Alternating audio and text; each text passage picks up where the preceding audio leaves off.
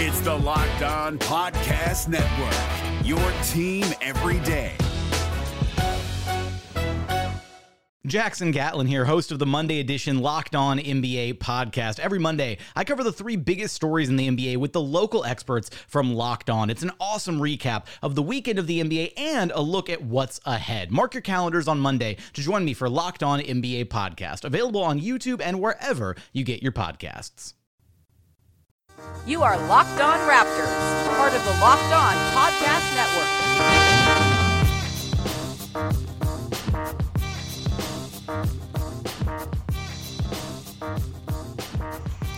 Hey, how's it going? Welcome to episode number 300 of Locked On Raptors for Friday, March 23rd. I'm your host, Sean Woodley of LockedOnRaptors.com and RaptorsHQ.com. If you don't know that by now, I don't know what to say.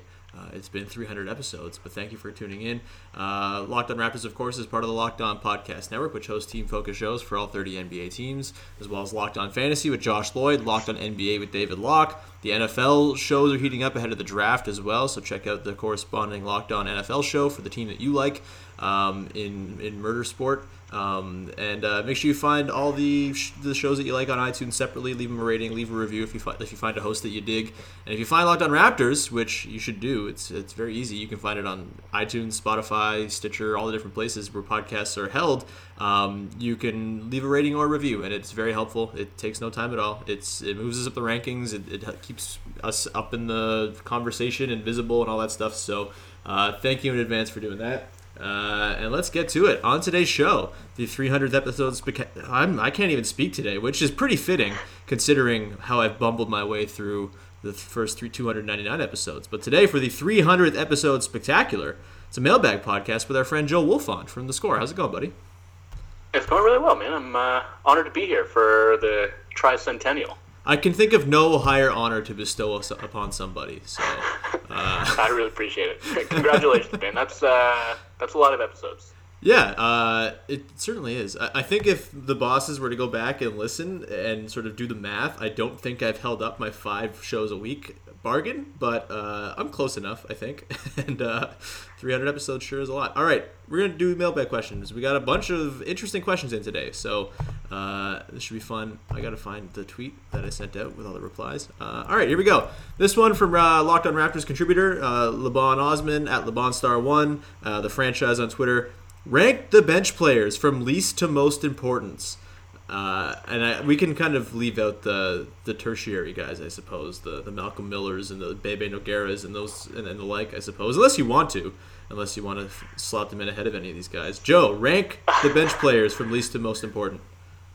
Yeah, I mean, if we wanted to get really cruel, we could maybe consider like swapping in Malcolm Miller ahead of Norm. But I think if we're just going with your main bench contributors, I feel like Norm has to be at the low end of that totem pole, and probably Siakam at the top. And then I couldn't even begin to try and rank the guys in the middle. Like, do you have a sense of which of, like, between Pirtle, DeLon, Van Vliet, and Miles? Who am I forgetting? And CJ. Like, I guess maybe CJ is like more important than those other guys, just because there's really nobody else on the team that does anything close to what he does. Mm-hmm. And just like the ability to have somebody like that who is such an off-ball threat that you basically like can't sag off him at all, and like to have the ability to just like catch and shoot as quickly as he does is something that you can't really replicate anywhere else on the roster. Mm-hmm. But between like DeLon, Van Vliet, and Pirtle, I don't know how I would sort that out. What do you think? I find it really hard as well. I think Wright, Pirtle, DeLon, Pirtle and DeLon, Wright and DeLon are the same people. Good God, this has been a bad start. I was up at 4:30 for radio, so I'm totally out of it today.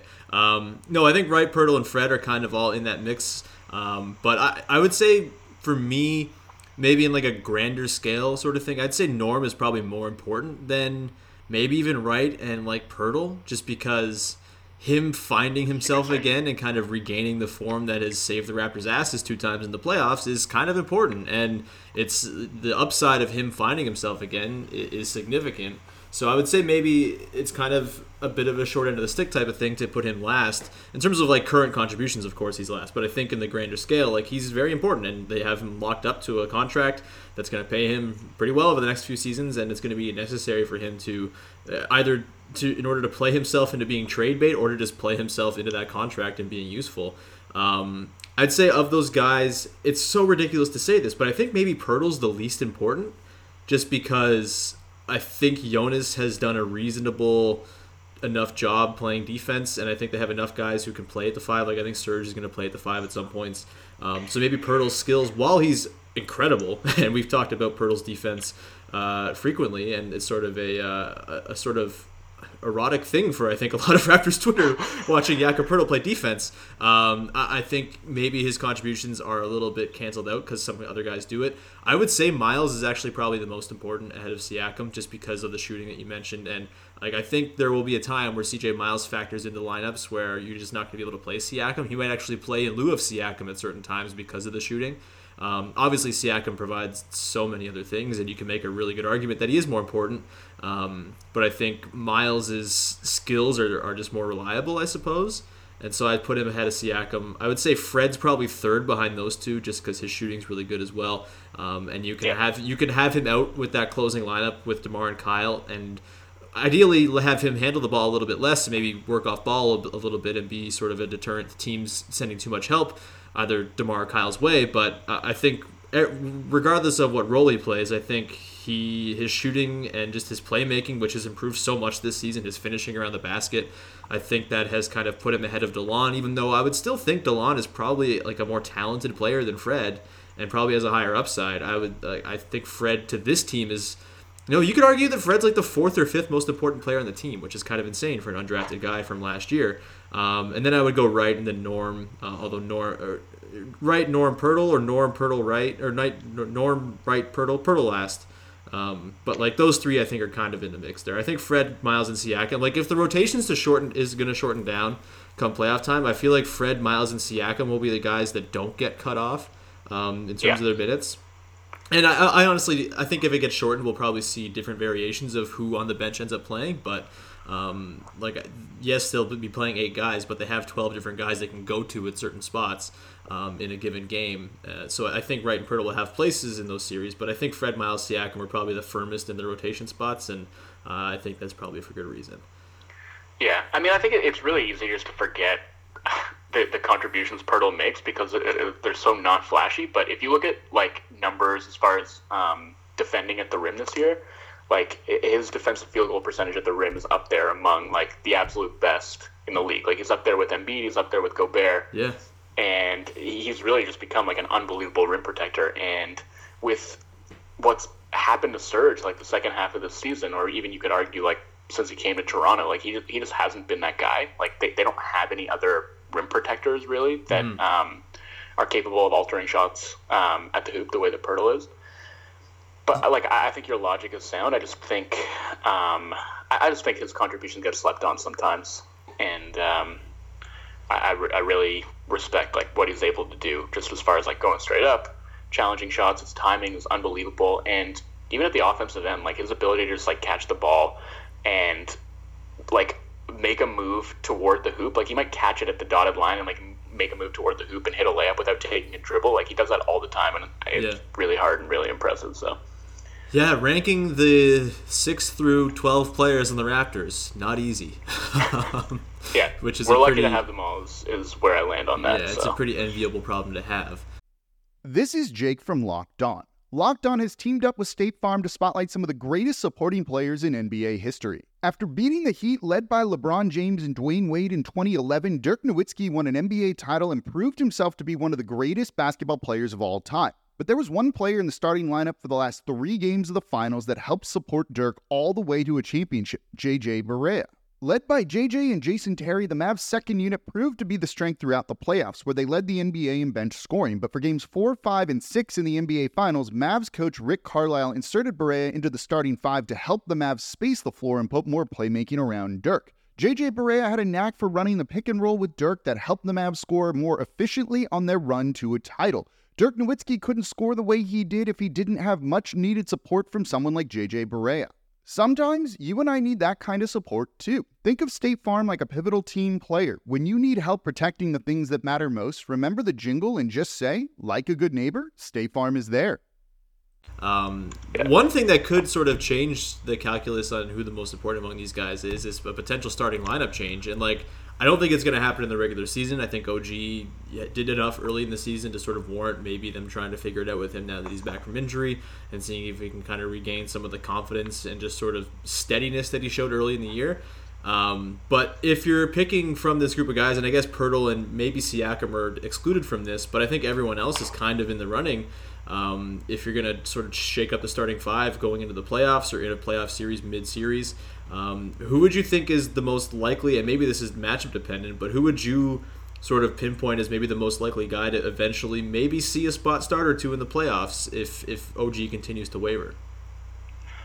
I think it's got to be CJ, right? Yeah. I mean, I don't know. He works really well with that bench group, but I feel like, I don't know. I really, what more do you want playing alongside DeMar and Kyle than a guy who is basically just gonna run around screens and spot up and catch and shoot? You know, and like OG's defensive contributions have been invaluable, and he's also shown the ability to confidently knock down shots from outside at various points. But in the playoffs, I just feel like you might see defenses completely ignore him, and that's really going to cramp things up. And I think the best guy that you can bring in to grease the wheels a little bit is going to be CJ. And I think you probably, if OG's really not giving you enough, you probably take the trade-off that comes with having CJ in there, and what you're going to lose at the defensive end by making that swap. Give me DeLon. Give me small forward DeLon. Okay. Because if you're going to stick something next to those guys, defense, as much as shooting is important, defense might also be kind of important next to DeMar. DeLon's not going to be able to guard LeBron, but he'll be able to guard Chris Middleton or someone like that in the playoffs if you really want him to. And he's, not a crazy huge volume, just 1.4 attempts per game, but he's a 40.5% catch and shoot three-point shooter this season. Obviously, his stroke is kind of slow, and it's a small enough sample that you can have some trepidation as to whether or not it'll carry over into a playoff series, but I think it's good enough that it can work, especially if you have Serge out there shooting and Jonas continues to sort of provide, even if he's not shooting a ton of threes, he kind of provides a little bit of just breadth to the offense by hanging around at the elbows and stuff like that. It will be totally matchup dependent, of course, but CJ's defense worries me a little tiny bit, and I kind of like CJ, if you're going to still continue to run out bench units with 3 or 4 bench guys, I kind of like CJ playing with Pascal and Yak because it kind of counteracts those two not having anything in the way of shooting. True. And I think you could kind of run into some issues if you're running those two out there without just the prolific shooter that is CJ Miles with them. But no, they're not bad options. It'd be nice if OG would kind of rediscover the form that he had early in the season. It's not even so much his shooting. It's not even so much his shooting that's concerning me. It's his defense that just looked a lot, lazier, or just he just looks less attentive. He's less able to stay in front of guys, and maybe that's just him kind of getting his bearings after being hurt. But I don't know. This is going well away from the question, but are you how concerned are you that OG is just not going to be the guy he was early this season for the remainder of this year? I think I'd be more concerned about it if we weren't having this conversation, if we weren't having, if we weren't bringing up all these other viable options and ways that they could kind of mitigate that. So I'm not so concerned about it just because this is, exactly the reason that you want to have depth on your teams, because if one guy gets injured, if one guy starts to struggle, then you just have a lot of different options and a lot of different looks that you can throw out there. But if you're asking me, do I think that he's going to get back to being the guy that he was at the start of the season come playoff time, I'm pretty skeptical of that. Yeah. Just because for a guy who's coming off a major knee surgery and has never played a season nearly this long before, it kind of makes sense to me that at this point in the season he might be starting to feel it, especially having that ankle injury. And I don't have any concerns about him long term. I still think he's going to be like a really important piece for this team going forward. Mm-hmm. But I think it's very possible that he's a guy who ends up kind of falling out of the rotation in the playoffs. Yeah, and like that's going to happen. And if you're going on meritocracy, like he is the guy to fall out at this point. So at least the Raptors have some leeway and things they can do. And they've played a lot of 3-point guard or 3-guard lineups, 2-point guards in DeMar. Like I think they can work their way around it. Let's move on because we have 14 minutes of content from one question. Let's move on to question number 2 from Robert Flom from the Clippers SB Nation blog. Top 3 favorite and least favorite fan bases on NBA Twitter. What do you got? I feel like I don't really have any favorite fan bases on NBA Twitter. I got just because Twitter, the phrase NBA Twitter is involved, it's all inherently bad. Yeah.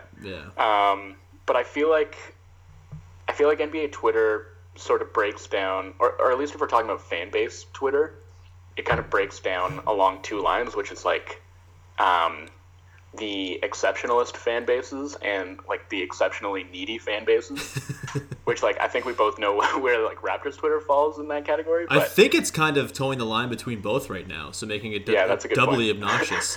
Yeah. Well, we're really in that sweet spot, right, where we've been needy for so long and suddenly like have this incredible team that we have no idea what to do with. Yeah. So like both of those things are extremely annoying in their own ways, but I find the neediness Twitter like a little bit easier to tolerate just because I sort of can relate to it more. Right. So like those exceptionalist fan bases like Boston's and the Lakers are the ones that probably grind my gears the most. But I don't know if you have any kind of specificity to add to that. That's Boston's definitely on the list. It's I have probably a list of more than 3. I think it's probably Boston. Houston's pretty. I don't really interact with fans as much as I do just like writers and people who cover the team and stuff, and like mostly just like my interactions with them kind of will dictate how I view the entire Twitter, whether it's fans or writers or whoever. But Houston's seems, and like this is probably a product of them having like a very bad broadcast and being a very homerish and oddly needy broadcast for a team that's as good as the Houston Rockets are. But like the Rockets kind of grind me a little bit. The Utah Jazz, I think their fans are very, very intense. Yeah. And but Jazz writers I think are fine and good, and I think the boss man David Locke certainly does an excellent job covering that team and does a really good job nationally covering the league as well. But yeah, I think Jazz fans are a little intense, and Lakers is good too. Derrick Rose fans are probably the worst. Fair, yeah. For going on fan do we bases. call that a fan base? But... Yeah, it's certainly a fan base, I think. Or just like a garbage pit, one of the two. Fair. Yeah. My NBA favorites. Twitter in a nutshell. Yeah, my favorites. I really enjoyed dealing with Bucks people last year. Bucks fans were, and like they've kind of taken a turn this season where they're just angsty all the time because they hate their team so much. But like every Bucks person I've dealt with is good. Robert asked the question, and so maybe this is biased, but like Clippers Twitter has always been pretty nice because there's like 5 people on Clippers Twitter, and they're all reasonably nice to deal with. And then, Knicks Twitter rules. That's true. It owns. They own the they're neither needy nor are they arrogant. They're just they've cornered the market on self-deprecation. Yes, for sure. and it's perfect. Do you have any other to add to that? No, not really. Yeah. I think you nailed it. All right. Next one here from @6dog. Excuse me. If you had to listen to a podcast hosted by one or two of the current Raptors, who would they be, and what would their pod be called? I mean, I guess like Yak and Skills would just be the obvious one. Yeah. Because the name is right there, but judging by their work in those Google commercials, I don't know if that would actually be an enjoyable listen at all. They do a podcast. Like they do a podcast with an Alexa thing. Yeah. And the Alexa would be the most engaging personality in that podcast. No, I'm just kidding. I feel like those guys actually like have really good chemistry, and they'd be pretty fun to listen to. Yeah. They just need some screen coaching. Yeah. For for those Google commercials. But there was actually like, I think it was in the last open gym. There was like a great segment where the two of them were just like hanging out, shooting the shit, and it was pretty awesome. I think Yak could host like a solo like X's and O's heavy podcast, like a Dunked On type thing. He's very good at talking about X's and O's with. He's probably my favorite rapper to talk just like actual basketball questions with. True. So maybe he'd be good for that. Like CJ doing a podcast would be pretty good. Yeah, for sure. He's probably like just like the most purely charismatic dude on the team, right? Yeah, just like him interviewing rappers. The Mass Fresco pod. Nice. Yeah, something like that. I like it. Yeah. All right, moving on. Next question here from @RapsFan1237. Why are people still scared of the Bucks? Joe, any theories? I think it's pretty simple, right? Like the memory of that series last year is still pretty fresh. And of course the Raptors won that series, which you maybe wouldn't know judged by the way people talk about it, but it was super stressful. I don't think anybody needs to be reminded of that, and going up against Giannis for 6 games in a row was really unsettling and really terrifying, and he's probably only gotten better since then, so I understand just like not wanting to play against a team where they're going to have, like, I think by far the best player on the floor in a series. Like, that's just a frightening proposition. That's so. Yeah, I mean, I don't know if it's much more complicated than that. For me, my feeling has always been like Milwaukee should play Giannis at center more, and they never really do. And I feel like maybe in a playoff series, that's the kind of wild card that could swing things in their favor and make them just more deadly than they've been throughout the season. And they just have like a lot of different lineup combinations that would give me some pause and make me a little bit concerned from a matchup perspective. But yeah, they've been really bad this year, so I'm not overly concerned. Like that seems like it's probably going to be the first round matchup. I'm not overly concerned that the Raptors are going to lose to them. It's just going to be really annoying, and I don't need that in my life. Like I don't need 6 games of Giannis in my life again. You know. Yeah, I'm gonna let everyone in on a little secret. The Bucks are ass. They have no idea what they're doing. They don't know how to play basketball. It was the same last year. Like that's the thing, you know. Like they weren't good last year either. I think honestly, it's weird because Jason Kidd was an awful coach and his defense was really silly.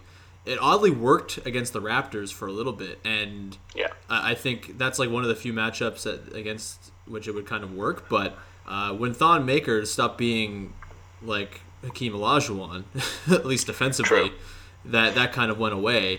And they don't have any offensive identity. Like Eric Bledsoe's hijacking the offense way too much, and I think you're very okay with that.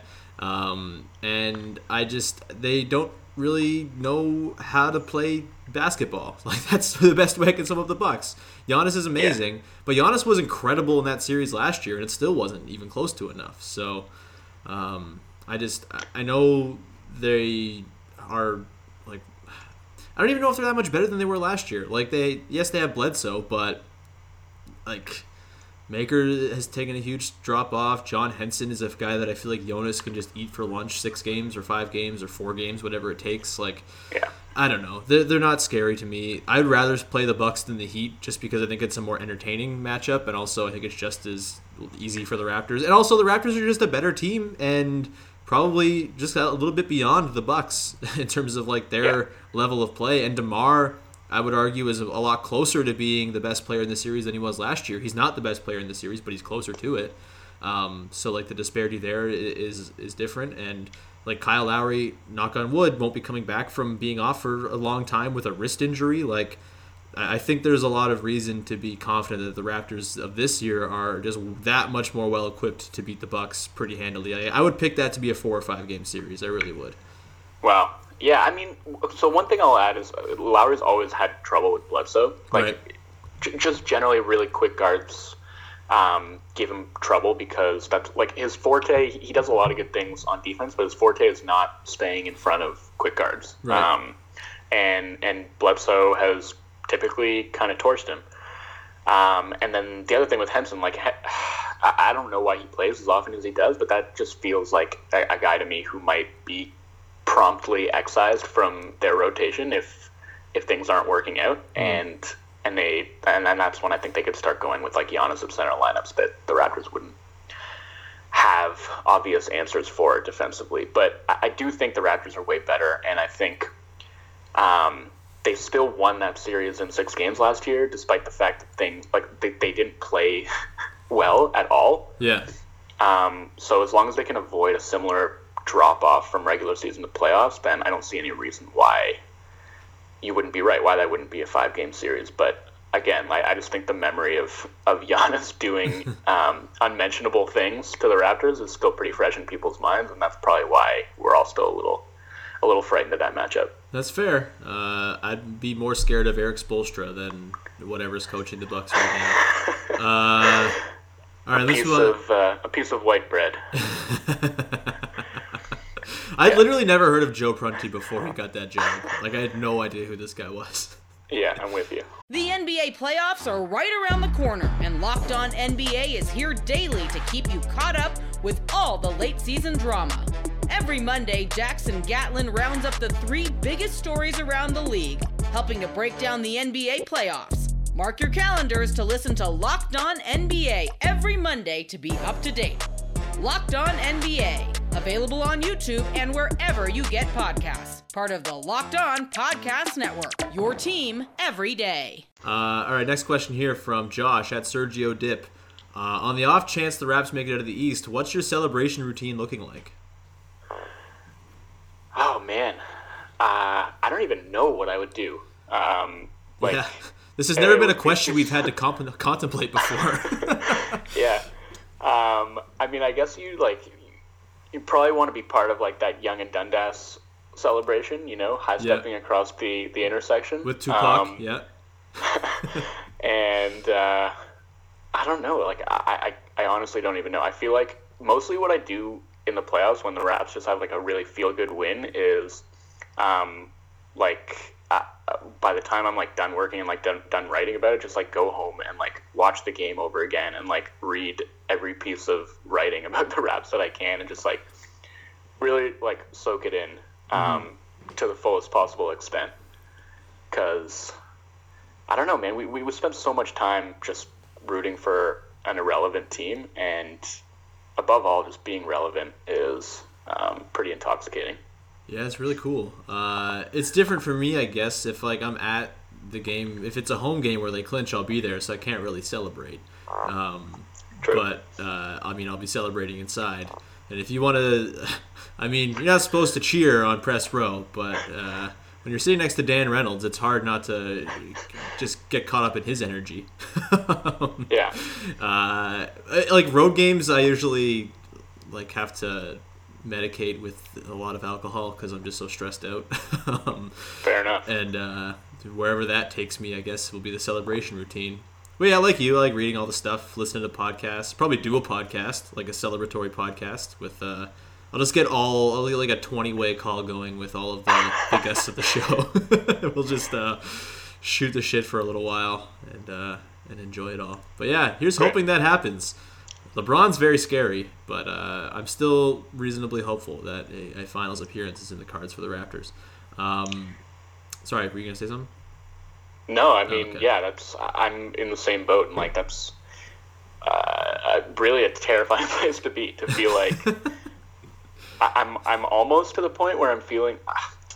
I guess I'm not feeling like it's finals or bust this season, but like I'm really at a point where I feel like the Raptors are the favorites to come out of the East, and that's frightening, man, because then it becomes you can't even really like feel good about anything until you actually get there. Yeah. You know what I'm saying? Like everything up to that point is just going to be stress, and then once you get there, it's just going to be like relief.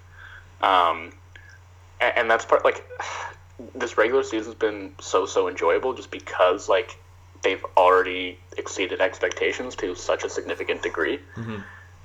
But once the playoffs start, like I feel like all that's going to go away. You know, it's not going to be fun anymore. It's not going to be like carefree anymore. It's just going to be stress all the time, and I don't know if I'm ready for that. Yeah, I'm trying to rationalize it to myself a little bit because it like coming into this season, this was never supposed to be the all-in year. Like there were still 2 more years of this window beyond this, and You can argue that they might even be better next year, considering the development that you would expect to pencil in for guys like Pascal and OG and Yak and Delon and Fred and all these guys, assuming Fred's back. Like, there's a lot of upside with the back half of this roster to make it even more of a hilariously good bench and good team in the regular season. So, like, I don't think this is by any means, like, the end of the line. But you look at the way the East is developing, and, you know, the Sixers seem to be ahead of schedule. The Celtics are going to get Hayward back. And, you know, probably another stupid high pick or whatever. And Jason Tatum and Jaylen Brown will be good. And they'll probably trade for someone good also, because that's what the Celtics do. But I think maybe this year is kind of looking like maybe the best shot. And it's terrifying to think that if it doesn't happen, then maybe the opportunity never comes again, even though I think that, like, it'll still be on the table, maybe just to a lesser degree of likelihood. But, yeah, man, it's all very, very scary. Next question here comes from Wednesday's guest on the podcast, Dharma Nayak. What is your top 5 ranking of NBA guys who would definitely get into a fist fight at every chance on the court if it was allowed, like in the NHL? I mean, Serge is like an obvious one to throw out because he pretty much does that anyway, despite the rules not being NHL rules. So I feel like he's got to be in that top 5. And then Draymond, probably. I feel like maybe Robin Lopez. I feel like he's a guy who would maybe just do it for the theatricality of it. I don't know. I'm just like trying to think of other ornery dudes who would be happy to drop the gloves. Yeah. Like Rondo, maybe. Yeah, I'm trying to think of guys who are like Colton Orr, Fraser McLaren adjacent. Just like not very good players who could maybe carve out a role in the league just by fighting. You know what I mean? Yeah. I don't. Oh, I mean, like, okay, Dante Jones isn't in the league anymore, but he like fits that bill to a T, right? Are we sure he's not going to get signed by the Cavs in the next week? He's gonna get signed by the Cavs to punch somebody in the nuts in the first round. Absolutely. Yeah. He would be an awesome enforcer for sure. Yeah, I think Serge is the easiest one. I think, honestly, if you're looking at like end of bench, like what if Bebe just took like a heel turn as a fighter to sort of try to keep his job in the league? You know, it's not working out for him as a backup center. Just be a fighter when the new rules come in and fighting's allowed mid-play. You know, change. Oh man! First of all, he strikes me as like more of a pacifist. But also, I just think, how would he even go about fighting people? Like, I can't picture it. I guess he's got a long reach. So, but I feel like there'd be a lot of guys who'd just be able to like get inside him and start delivering body blows, and I don't know what he would be able to do about it. But that's a funny image. Yeah, Bebe fighting, the image to me is like tossing a bowl of spaghetti in sauce. Just like which I guess is not the most intimidating thing in the world. No, I mean, Bargnani would have been a great fighter if it were, so. I don't even know. I'm trying to think of like NBA players. I can't think of any players right now. Marcus Smart, probably. Yes. Yeah, that dude would throw down. It's not like he needs his hands. Yeah. Unless it's just for him breaking falls when he flops. Whoa. He doesn't use it for shooting. Yeah. I mean, Lowry would probably be in there too, right? I feel like that guy's ready to throw hands. Yeah, I don't know if he is. He kind of strikes me as a bit of someone who wouldn't actually fight. But maybe I'm wrong. Maybe I'm underselling Lowry as a fighter. I mean, Boogie, I think, would definitely just fight people as a way to get rid of his frustrations with the world.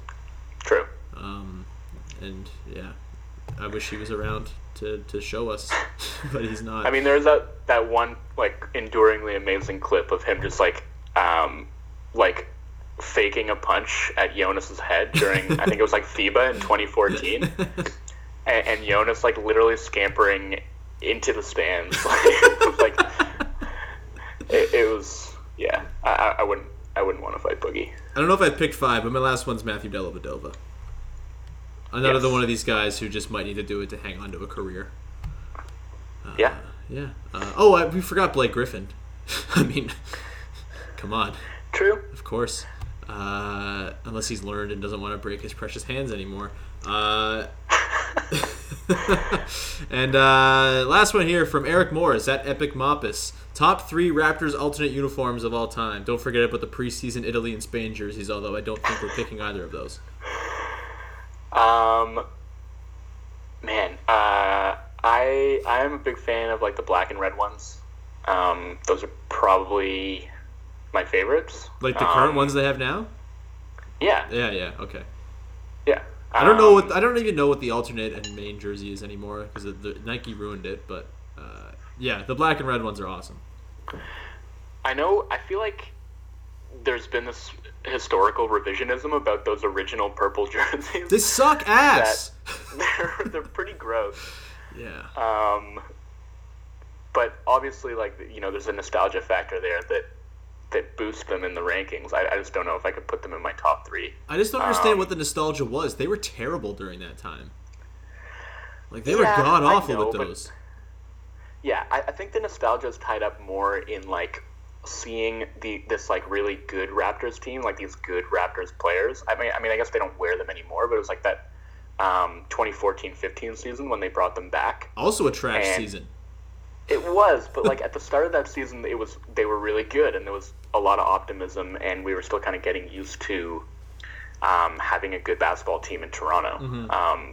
And so I think that was part of it, just seeing those jerseys again, but seeing them worn by like an actual good team created this weird dissonance where everybody suddenly loved those jerseys just because I feel like it felt cool to see these trash jerseys associated with the trash team be worn by a team that was actually worthy. So I think that had a lot to do with it. But again, they're not good. No. There are a few things that I've been more offended by than when Donovan Mitchell wore that jersey for his dunk in the dunk contest than the actual one Vince Carter was wearing. Yeah, I was pretty offended by the dunk itself. Yep, that was, I'd like to just have that scrubbed from memory. It's pretty ugly, pretty disrespectful. Lots of adjectives I could apply to that. But I've already shat on the Jazz too much already in this podcast somehow. Yeah, I think Blake, I don't know, did you do Blake's poll when he put out the thing, like trying to get the rankings for all the jerseys? No, I wasn't part of the straw poll, but I did read it, and I was pretty surprised that those throwback purple jerseys were as high as they were. Well, Blake detailed in there that one person voted them outside the top 10. That person was me. I think I put them at 12th. Yeah. Yeah. Well done. Yeah. I thank you very much. It's one of my better accomplishments. Yeah. So the current black and reds. Was it last year the blue Toronto Huskies ones? Those were great. Yeah, I put those in the top 3 as well. Those were very sharp. Yeah. And then the third one's tough. Can I just say not the camo ones? Like anything that wasn't the camo one with sleeves, I think I'm good with. Fair enough. Yeah. I do feel like they're like, what do they call them? Like the city alternates this season? Yeah. The sort of OVO colors with the chevron, which I was pretty down on at the start. They've kind of grown on me a bit. Can't lie. I think the court has helped because the court rules. Absolutely. I think they would be better if they were purple with the chevron. I think the chevron was an amazing stroke of genius because they've had it on their jersey low-key since like 1999, and it's never really been explained or anything, and it's just kind of been an understated shout to being North, and I like that as sort of the main design sort of center for it. But yeah, I would prefer purple, but what are you going to do, I suppose? I do like them now. Actually, they might be number 3 for me, even though I was kind of down on them too. Although the original OVO ones from last year with the same format, like I just like the Raptors base jersey right now. It's really nice, and any variation of that is pretty cool. Yeah, I agree. Is there any I have? Oh, no, that's all. We can wrap this here. We've gone on long enough. Cool. Joe, thank you so much for joining the 300th episode of Locked On Raptors. Do you have anything you'd like to plug right now? Tennis is kind of heating up. Yeah, it's Miami Open right now, which is like a Masters 1000 tournament, one of 9. And from there, kind of go to clay season, and the French Open is in about 2 months. So, unfortunately, like I only cover tennis during the slams, really. So, I won't have any tennis writing to plug until then. But if anyone wants to follow me on Twitter at Joey_J_F _YOU. Follow along, and when the time comes, I will be dropping extremely overlong tennis features on your heads. I kind of like it that it's only for certain times of the year. I don't know. It makes it feel that much more special because it's really good stuff. And I don't really watch or care about tennis, but I'll always read your tennis stuff because it's excellent. So I appreciate it, man. Yeah. That's going to do it for today's episode. Thanks so much for tuning in, everybody. We'll be back again with some episodes next week. The first podcast of the week might end up being recorded on Sunday from the ACC because the Raptors play the Clippers. I'll be there for that, so that might be the first episode of the week. I promise I'm going to be doing the trivia soon. And Joe, you are still alive in the trivia tournament. I haven't recorded it in a few weeks just because the Raptors schedule, they just like to play on Sundays, and that's like the best day for me to record because I can hammer out all the recordings at once. But if it's not this week, I will start recording them once again next week, I promise. And I apologize for being a lazy ass when it comes to this, but the tournament will kick off, and we only have like 2 more recording days left, so it's not like there's that much content that you're waiting for. So to have it spread out, just like Joe's tennis writing, I think maybe there's a good argument for it. Until then, you can subscribe to the podcast on iTunes, leave a rating, leave a review, do all that stuff. And thanks in advance for doing that. And we will talk to you next week with the beginning of the next 300 episodes of Locked On Raptors. Have a good one, everybody. Hey, Prime members, you can listen to this Locked On podcast ad-free on Amazon Music. Download the Amazon Music app today.